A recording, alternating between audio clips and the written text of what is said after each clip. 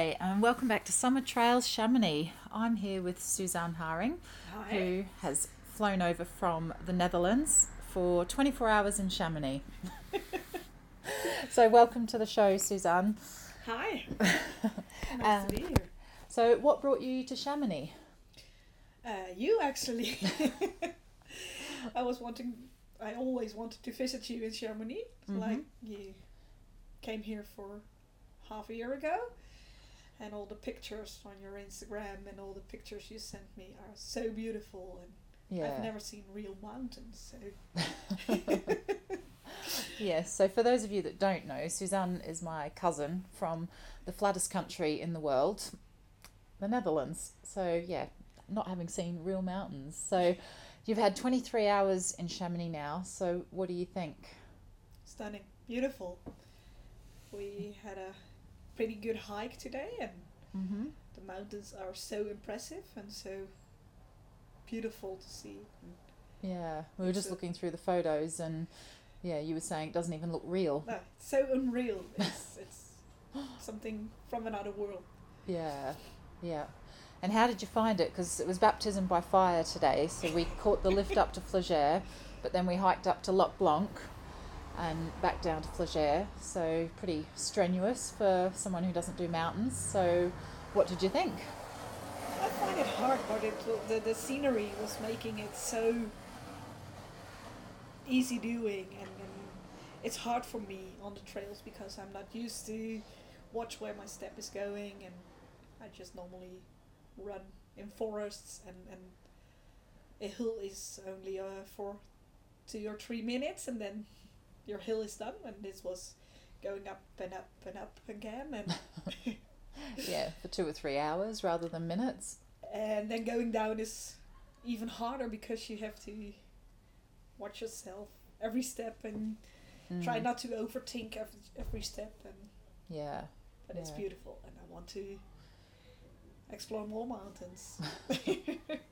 And so what was your favourite part of today then? Like, what part of the trail did you enjoy the most, or what stood out? When you could see the mountaintops, the snowy mountaintops, and the rocky part and the green part, so it's when it all comes together, like you are on the rocky part, and then you overlook the green part and see the snowy mountains, so you have a whole scenery come together, and then find out a beautiful lake just so high up the mountains is amazing as well. Yeah, it's absolutely stunning, isn't it? And so, I mean, you were saying it's quite difficult because you're used to running on the flats. So, how did you feel going up, and sort of what was hard? You know, was there altitude issues, or was it just mainly the actual going up part that your body's not used to? I think it's more the altitude. The body is adapting after a couple of minutes, or after an hour, then the body is like, okay, we're going up, put all the muscles to work, and you know where to put your foot going up, and it's the altitude that made me a bit dizzy, and my asthma is a bit different from what I'm used to in Holland, so and the cold weather in the morning was really hard for me, but the warm weather later on made it better and more stunning, and then the nauseousness was gone as well. So. Okay, and so you mentioned that you have asthma. So how does that affect your training, and how do you control that? Because other people out there would have it as well, and how do you cope with it? You're not always in charge of your lungs, so sometimes you want to run and you feel fit and your legs feel good, and then you go outside and you forget to take your medicine, or it's colder than you expected it to be, and then your lungs are like, okay, we're not doing this today, and then you have to go slower, or you have to do a smaller round, or sometimes just go inside and do something else because your lungs say, okay, we don't do this. Yeah. And have you ever pushed through that and then ended up in trouble Yeah. because of it? I've had a really nasty cough for 2 weeks after pushing through a race in February. Mm-hmm. It was a beach race, so it was really humid and it was freezing. And at the end of the race, I was sounding like somebody who had smoked a pack of cigarettes in the same amount of time it took me to run. Yeah. And normally the cough would go away in a day, and this cough stayed, and that's how they found out I have asthma. And Mm-hmm. now I'm due to take care of myself better. If I have a cough like that, then I took it a step too far. Yeah. Okay. And so lately, I mean, just through our discussions, I know you've been suffering from a lack of motivation, but I'm hoping that being in Chamonix has re-energized you. But what sort of things have you got coming up that you want to start training for? In March, I have Tizian Trail coming up. It's in the mountains of Morocco. So this was a good start for a training plan. And that's something I really want to do. And I have some small, or not really small things, but some different things coming up. And if I feel fit to do then I'm doing it. Mm-hmm. And if I don't feel fit, it's Tizian Trail is the main goal. Yeah. Okay. And how are you going to train for that? Because you said that's mountains and you live in a flat country. So what sort of things are you going to incorporate into your training to get you fit to run in the mountains?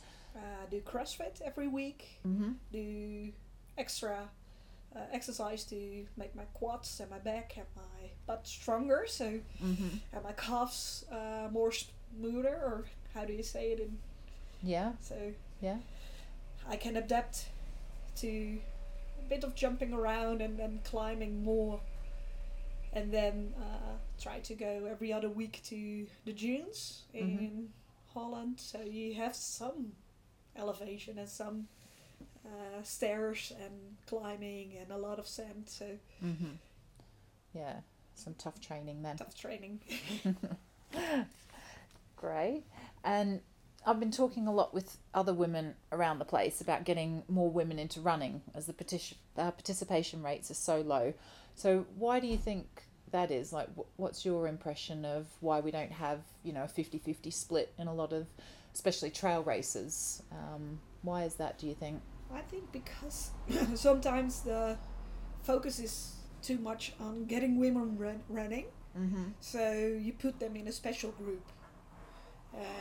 I think most women don't want to be special. They don't just want to be a runner and not a woman who is running, or running in a special women's group and competing to other women, and they want to compete to just people.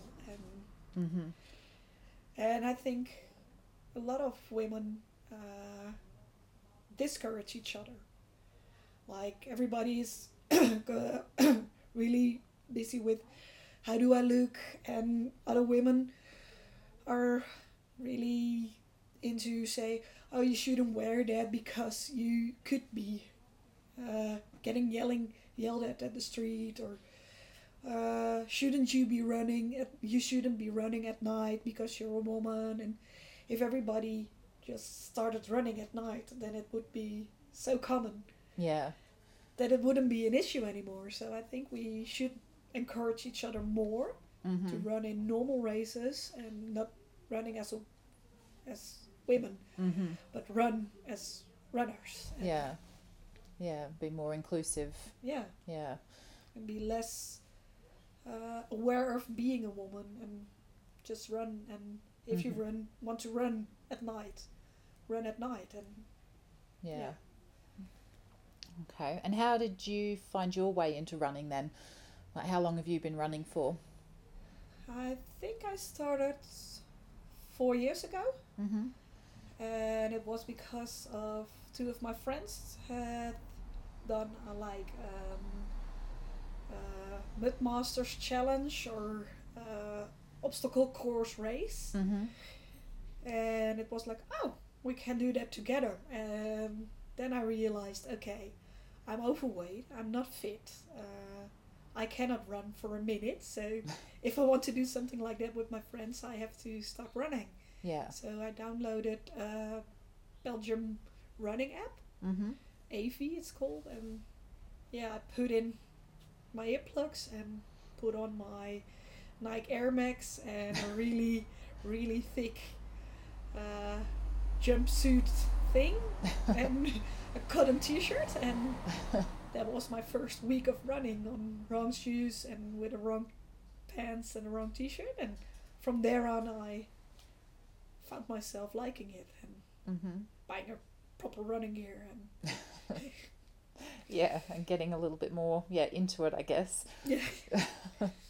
And so you ran your first ultra this year, wasn't it, in January? In January. Yeah. So what made you want to step up? Because obviously you couldn't run for a minute 4 years ago. So what brought you to moving up the ranks? What was sort of the progression there?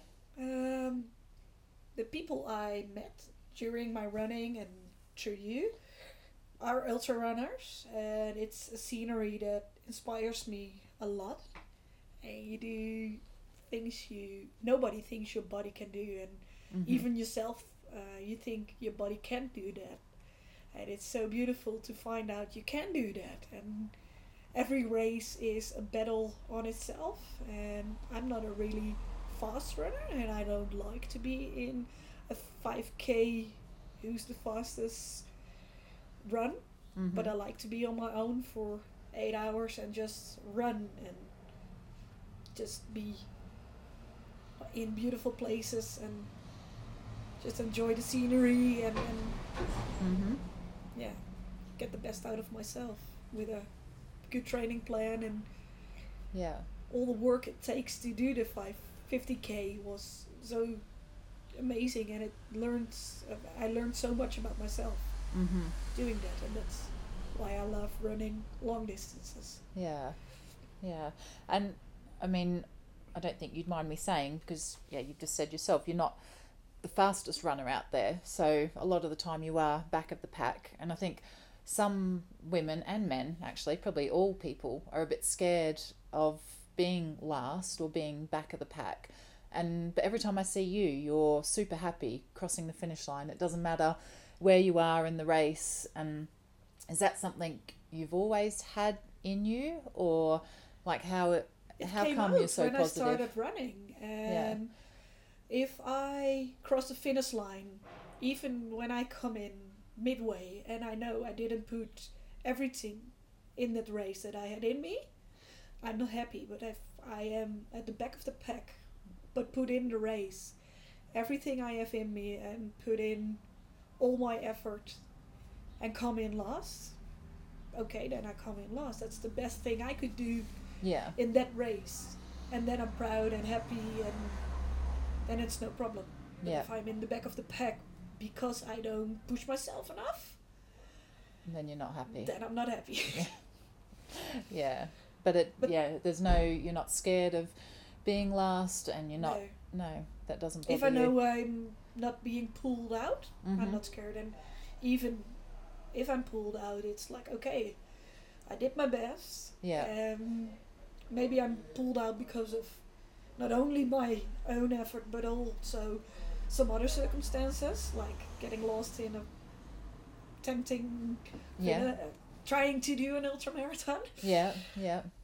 But I did my best, and I did what I could. And Mm-hmm. at the moment that I realized I wasn't making cut-off time, okay, I did my best, and I can keep beating myself up about it, but then I don't put on my running shoes for a week. Yeah. And then if I say, okay, that was it, next time, next attempt, then Yeah.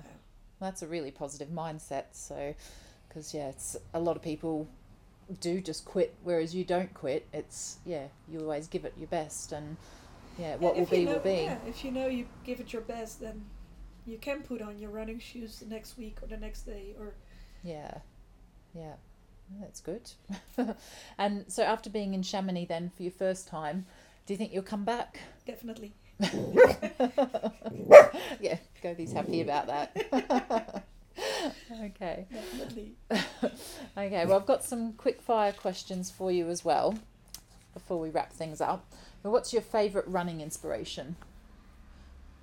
Could be a person or a thing. Yeah, I think you and Dion are Mhm. definitely, because you inspire me a lot and you help me a lot. But I think all the Instagram photos and Facebook posts of people who push themselves to do the best they can, Mm-hmm. that's, yeah, the best Inspires you. inspiration you can have. Yeah. What's your favourite running book if you've read any running books? I think the only running book I've read is Finding Gobi. But the favorite running or outdoorish movie is Wild. Oh yeah, yeah, That's it. yeah. That's a Yeah. good one. Makes you want to go and do the trail. And what's your favourite running food? What's your go-to in a race? I like the really yeah, it's a Dutch thing. It's from Muesli. It's a muesli company and they have really good muesli bars. Mm-hmm. So they're not chunky, not too full, and Mm-hmm. Yep. it's light and it's sweet but not too sweet. And Okay. And what's your favourite running trail? If you had one day left to run, where would you want to go running? I think it will be the dunes of Schorel in Holland. Mm-hmm. It's my home trail and I love it there, and you have so many different types of paths. So if there is one day of running left, then I would like to do it on my home trail. And Okay, well there's not. You've got more days of running. But and what's your favourite running mantra? Do you have a mantra? smile. Just when it's getting tough, I'm say to myself, smile. You get through this. Keep smiling, Mm-hmm. and it works. Because when I'm smiling, everybody else is cheering me on, and Yeah.